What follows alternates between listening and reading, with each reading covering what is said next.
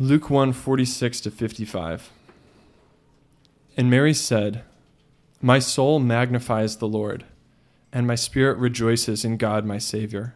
For he has looked on the humble estate of his servant. For behold, from now on all generations will call me blessed. For he who is mighty has done a great thing for me, and holy is his name. And his mercy is for those who fear him from generation to generation. He has shown strength with his arm. He has scattered the proud in the thoughts of their hearts. He has brought down the mighty from their thrones and exalted those of humble estate. He has filled the hungry with good things, and the rich he has sent away empty. He has helped his servant Israel in remembrance of his mercy, as he spoke to our fathers, to Abraham, and to his offspring forever." Please pray with me. Jesus, we love you this morning, and we thank you for your word. We thank you for this church gathering, for this time that we have to worship you and to learn from your word. I pray that you'd bless this time and that you would soften our hearts to your Holy Spirit, and that we could know you better, and that you could change the way that we see the world and live our lives. We also pray for everyone affected by the fires, especially the Wynn family, and pray that you would be near to them in this time of loss and grief, and pray that you would just soften our hearts to reach out and to be there for those who are hurting. Jesus, we love you and pray these things in your name. Amen.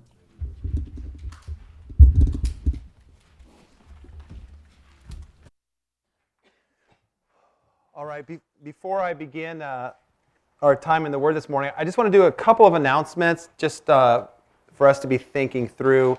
We all know that fires have been raging the last week or so. And if something were to happen while we're here on a Sunday morning, I just want to let you know what we would do. All right, we would ask two people, Dermot, if you don't know, Dermot's right here, raise his hand, Dermot, and then Gary Wanacott's a few rows back, if you just wave your hand. What would happen is I'd ask those two gentlemen to go to that back lot, and we would have everyone leave from the back lot first, and then people here would leave. Okay, so we would just all stay here. People that are parked back there, we'd say, please get in your vehicle, need to go. It's highly unlikely that would happen, but the weather conditions are, forecasted for these kind of dry kind of conditions, even for the next week or so, last time I checked. So our hearts go out to so many people whose lives have been affected by this. And so you've probably heard in the news too, there was a fire just up the street from here, and the firemen just worked so well and quickly together and got it out. So we just want to be thoughtful of that and help out in any way we can. Second thing really quickly is that, again, there will be a large container put on the back lot, and it will be there for 6 days. And so that's a time for whenever your work schedule allows or your life schedule allows, that we can all chip in and try to keep the property clean and free from as much leaves and branches as we possibly can. And then we'll come in and dispose of it all. So if you want to help with that in any way, there will be a team tomorrow that will be here working. So if you want to chip in on Monday, your schedule allows for that, great. If it's another day, that's fine as well. Okay? If you have your Bible, I just invite you to join me. And we are looking at the beginning chapters of Luke. And Luke begins with the story of Mary, and the angel Gabriel comes and visits her. And last week we looked at the faith that Mary had. And when we read this story, one of the things that stands out is that Mary is recognized as a woman who has faith, that she believes in the message that has been told to her. And we recognized three things last week about her faith. Number one, we said it was a contemplative faith, that she thought through the message that the angel said to her.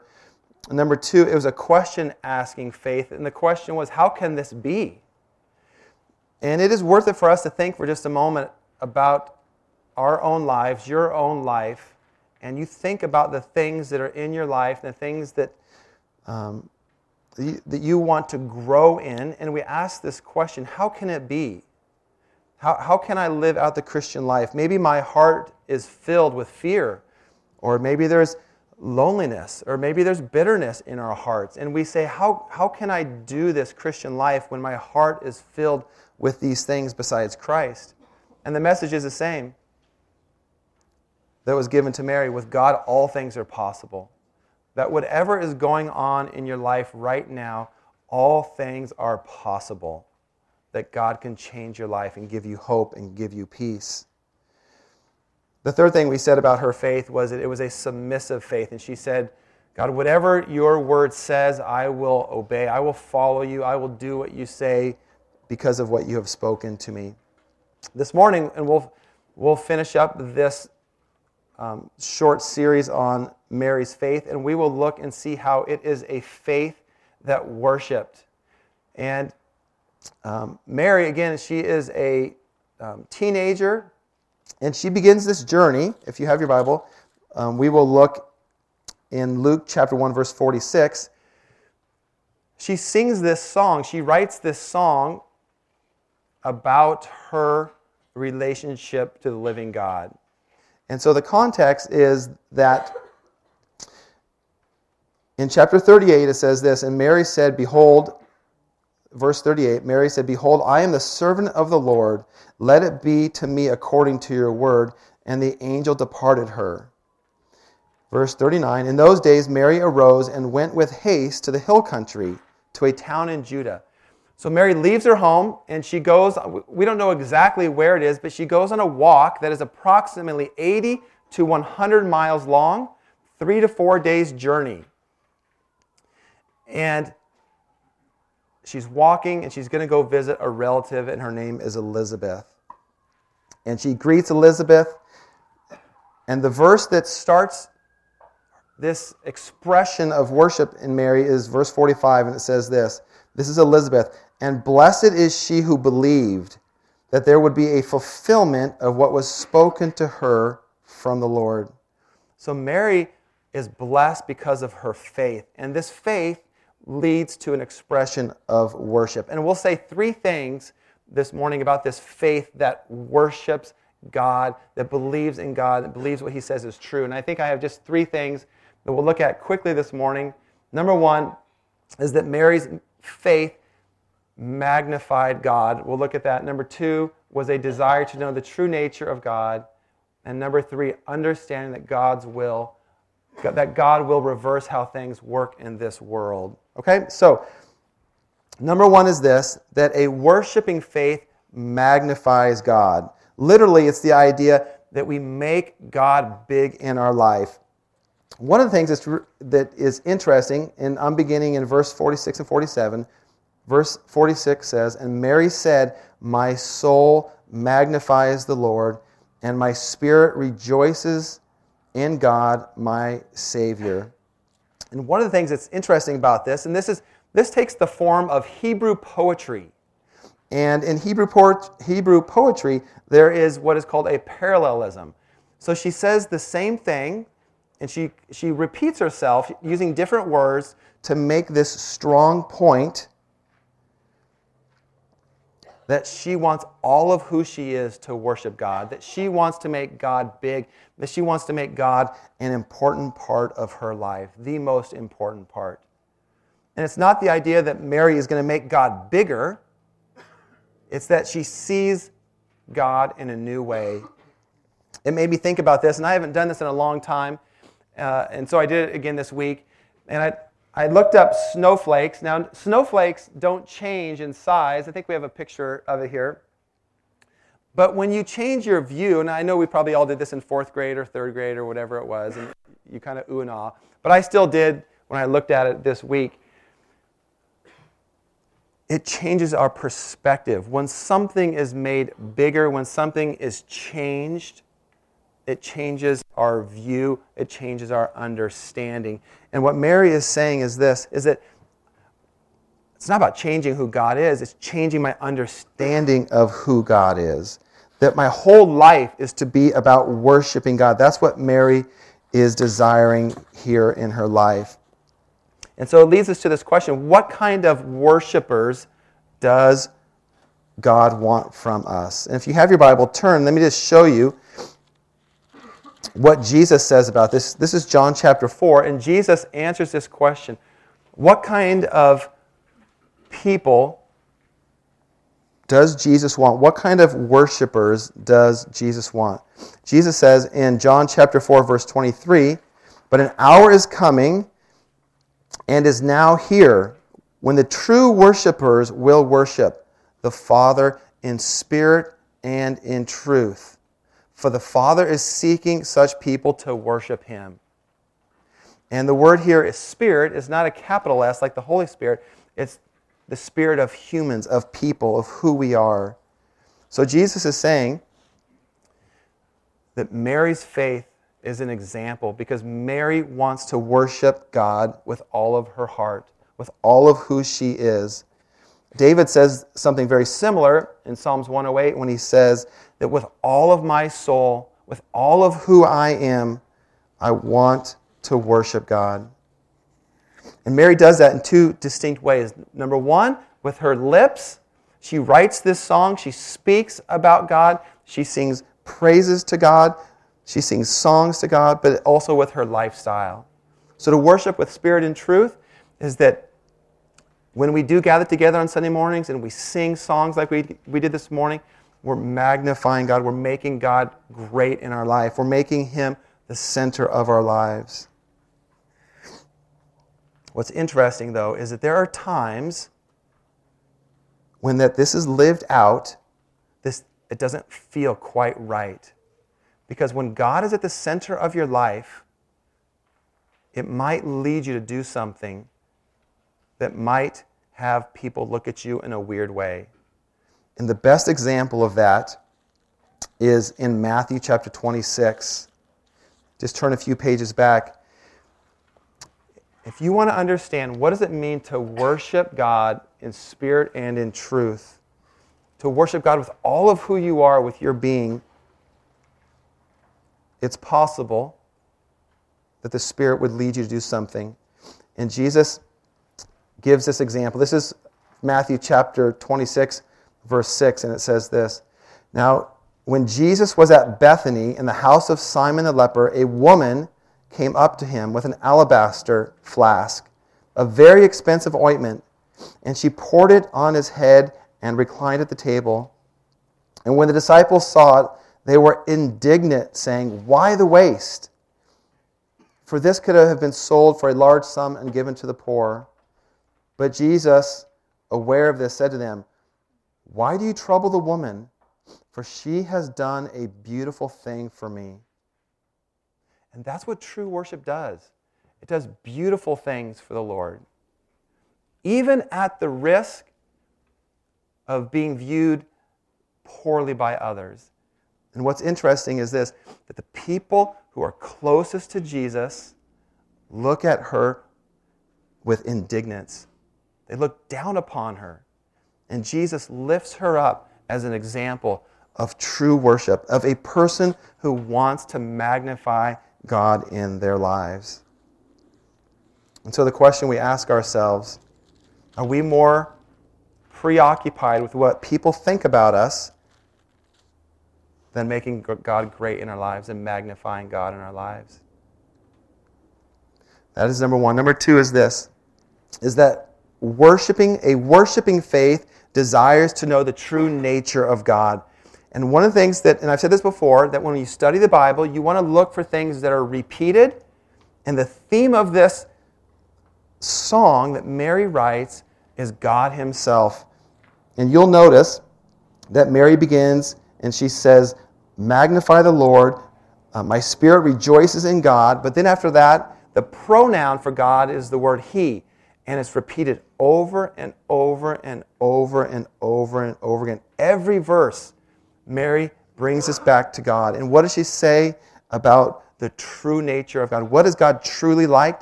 Verse 48 says this, "For God has looked on the humble estate of His servant."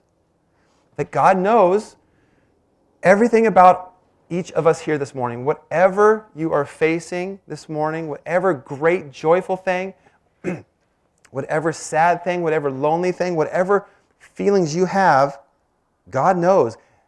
Mary writes this, that God is looking. that God is looking and he cares about people.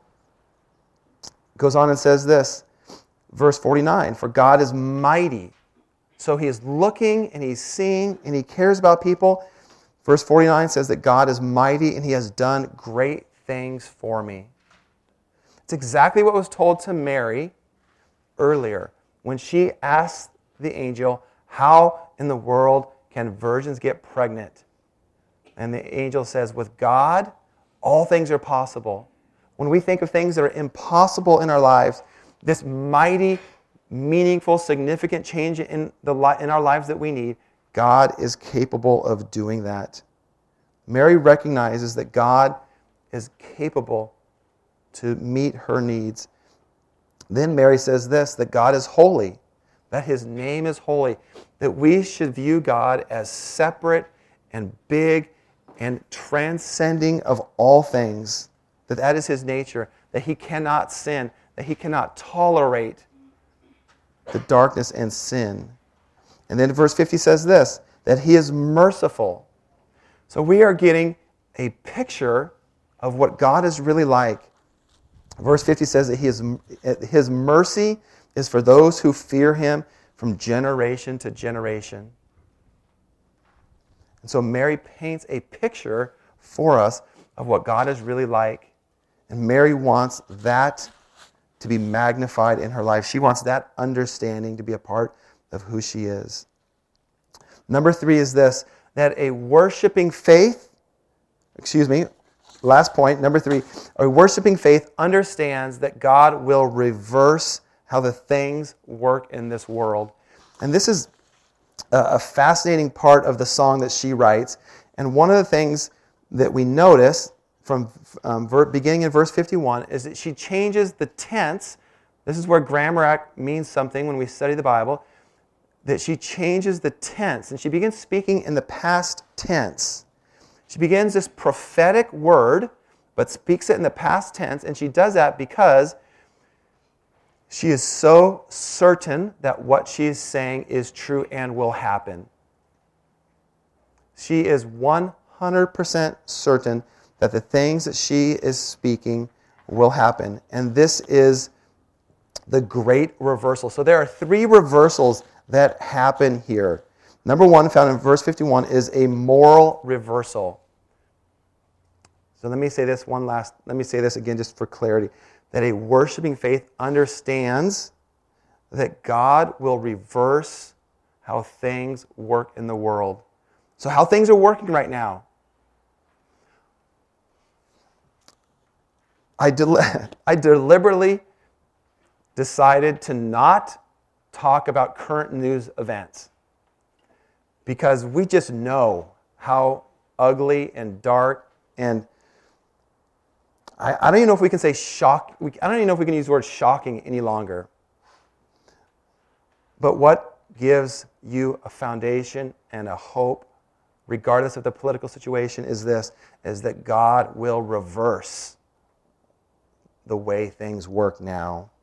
And look what Mary says. Remember, this is a young Hebrew girl from a nowhere town who writes these words. And she says this, verse 51, he has shown strength with his arm, and he has scattered the proud in the thoughts of their hearts. God will scatter the proud. God will scatter the arrogant. God will scatter those who have a wrong view of self, an overinflated view of self, an overinflated ego. God says that he will scatter the proud of those people. God will scatter the people who think they are more important than they really are. Mary is saying this, when we look at this in context, that if our souls do not desire to know the true nature of God, if our souls do not desire to magnify God in our lives, then our lives will fill up with self, with self-centeredness, with ego, with pride, with a misunderstanding of what life is about. Let me give you, there are so many examples in the Bible. Let me give you maybe one of the best examples of where God will scatter the pride. So one of my hopes is that we will better understand God's Word and love God's Word. And so that's why I'm trying to give you a few examples of places in the Bible. So if you have your Bible, let me show you an example of where God has scattered the proud. This is from Daniel chapter 4, verse 29. And this is the Old Testament prophet Daniel, and Nebuchadnezzar is king. Okay, so King Nebuchadnezzar, here's what he says. Chapter 4, verse 28. All of this came upon King Nebuchadnezzar. At the end of 12 months, he was walking on the roof of the royal palace in Babylon. I'll stop there. Before this, Daniel warns him. Daniel gives him a warning to the proud. Here's the warning, a couple of verses back. Therefore, O king, let my counsel be acceptable to you. Break off your sins by practicing righteousness and your iniquities by showing mercy to the oppressed. That's the warning that Daniel gives to the king. Show mercy to the oppressed. Verse 30 was, what does King Nebuchadnezzar do? Sorry, there's a fly flying around here.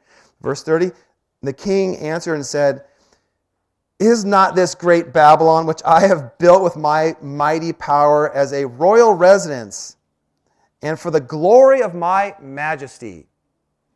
There cannot get anyone more boastful, more self-centered, more arrogant, more self-righteous than Nebuchadnezzar. Look how great I am. Do we hear such things today? Look how great I am. Verse 31, while the words were still in the king's mouth, there fell a voice from heaven. And I'm going to skip down a few verses. And God scatters Nebuchadnezzar. And look what happens. At the end, verse 33, he was driven from among men. So King Nebuchadnezzar, verse 33, he was driven from among men and ate grass like an ox, and his body was wet with dew of heaven till his hair grew long, eagle's feathers, nails were like birds' claws. So now here's the thing, he goes crazy, he goes mentally crazy, and you've probably heard this before, but I've kind of forgotten about this. There's actually, I wrote it down, a disease on pharmacy.com or whatever it was, some medical journal. It's called boanthropy. Boanthropy, where things just go haywire in your life and you do crazy things. And that's what most historians believe happened to Nebuchadnezzar. Self-righteous, proud, and his life is unstable. It is worth it to ask this question. If your life is unstable, is it because of pride is in your life? Is it because you put yourself at the center of everything? Is that leading towards your instability of your life? Of this hidden pride? Look what happens to Nebuchadnezzar. Verse 34, at the end of this time, Nebuchadnezzar lifted my eyes to heaven, and my reason returned to me. He repents of his self-righteousness, of his arrogance. And he says, I blessed the Most High and praised and honor him who lives forever. Arrogant, self-righteous, boastful people, God will scatter you. It will lead to instability. The prophecy that Mary speaks about is spoken in the past tense, but knowing in the future that it will happen. And when we look at this in context and we recall who Mary is, this humble girl from nowhere that God chooses to use. So number one is a moral reversal. Let me give you this is just throughout the Bible. Matthew chapter 23, verse 12. Whoever exalts himself will be humbled, and whoever humbles himself will be exalted. James 4:6. God opposes the proud, but gives grace to the humble. 1 Peter 5:5, clothe yourselves, all of you, with humility towards one another. For God opposes the proud, but gives grace to the humble. Humble yourself under the mighty hand of God, so at the proper time He will exalt you. There will be a great moral reversal. The world is ruled and led by prideful, arrogant people.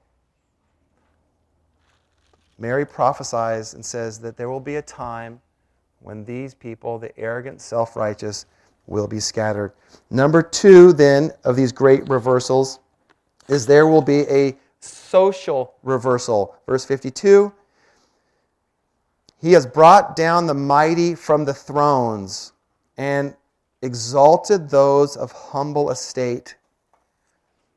Mary is saying this, that the gospel changes everything. That the kings will be brought low. The arrogant, the self-righteous people who are in positions of leadership will be brought low. Guess who is the greatest example maybe in the Bible of this? Nebuchadnezzar's son. Like father, like son. All right, so just for a second, we're going back to Daniel, and we're going to look at his son. That's King Belshazzar. Daniel chapter 5. And I'll summarize it. But King Belshazzar, chapter 5, verse 1, made a great feast for 1,000 of his lords and drank wine in front of the household of the 1,000. So I'm going to skip the details, but this is just, how do I say this tactfully? Lots of alcohol and lots of things happening that are reserved for the private places.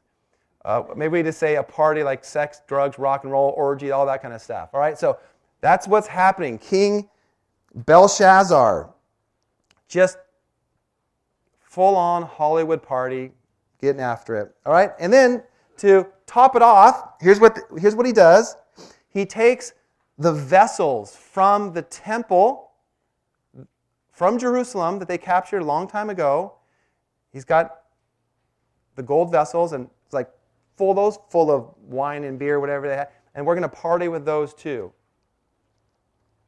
And so this king, King Belshazzar, is mocking everything about God until chapter 5, verse 5. This is the well-known story where the hand writes on the wall. The invisible hand writes on the wall. And maybe one of the most colorful, this is one of the best verses, and I don't have it here, but in the King James Version, it's great. But here's what it says in the English Standard Version. Verse 6, when the party's going down, at the height of the party, chapter 5, verse 6, then the king's color changed because the handwriting was on the wall. He goes pale. His thoughts alarmed him, going back to the mental state of the arrogant, self-righteous king. And then it says, his arms gave way, and literally his knees are knocking.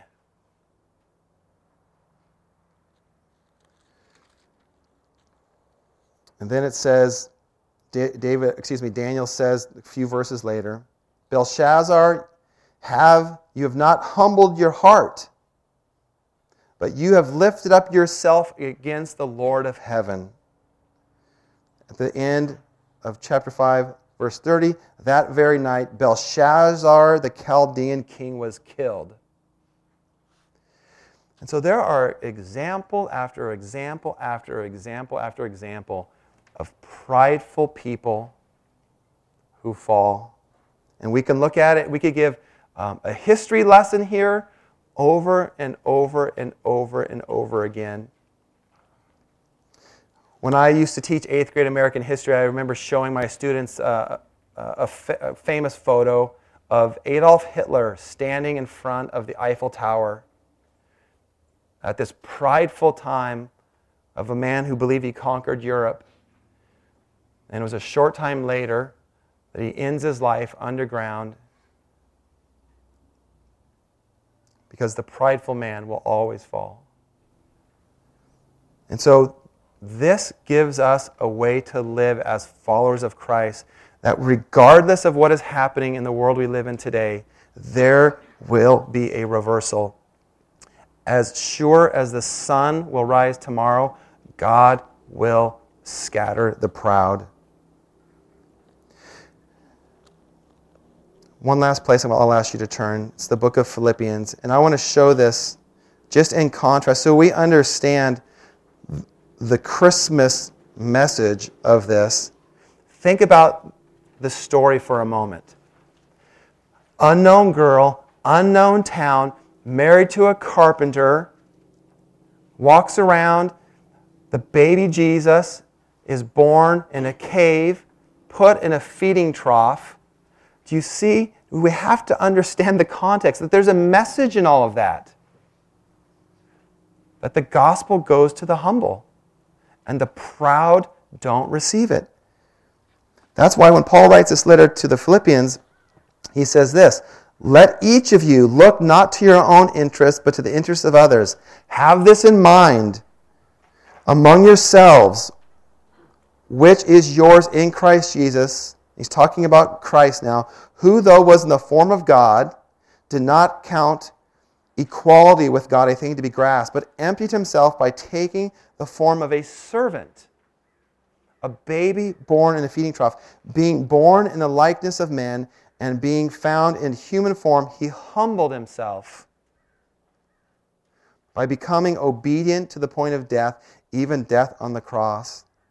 Therefore God has highly exalted him and bestowed on him that is the name above every name, so that at that name of Jesus every knee shall bow, in heaven and on earth and under the earth, and every tongue will confess that Jesus Christ is Lord, to the glory of God the Father. But it's only the poor in spirit, it's only the humble that can receive that. The last reversal that Mary talks about in Luke chapter 1 is a spiritual, material reversal. Verse 53 says this, "And he has filled the hungry with good things, and the rich he has sent away." The reversal here is that we become preoccupied with the material things, and the spiritual things become secondary. We think about this even as parents and raising kids and what kind of church we want to create. How much attention we give naturally by ourselves to the material things, and we don't put as much focus on the spiritual things.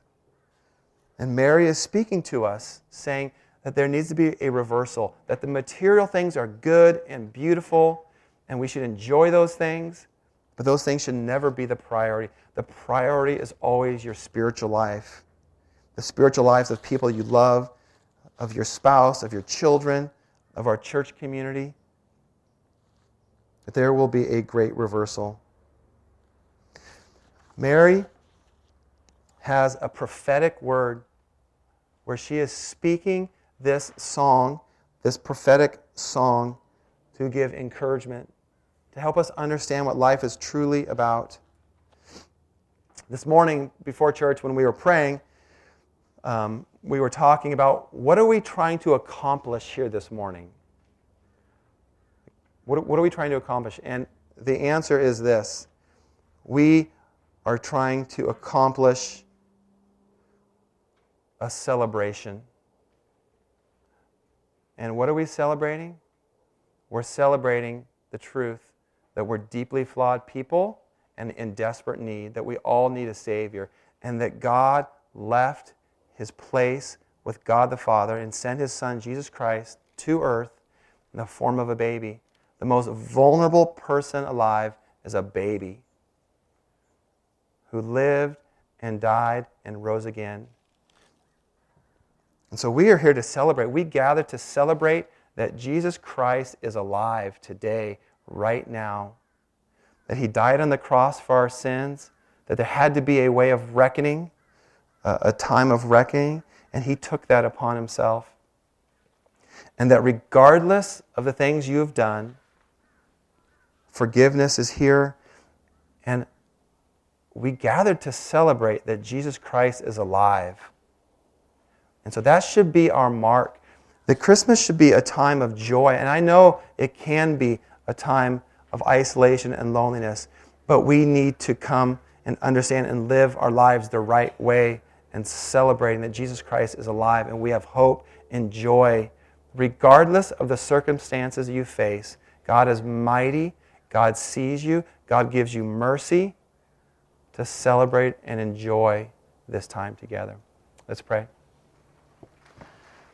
Father, as we conclude in worship, I pray that we would celebrate, that we would make you great in our lives, that we would magnify you because of who you are, and we would know that you will reverse the broken things of this world. Father, I pray that you would protect our hearts against any discouragement because of the broken things of this world, knowing that you will reverse things, you will turn things around because your Son Jesus rose from the grave.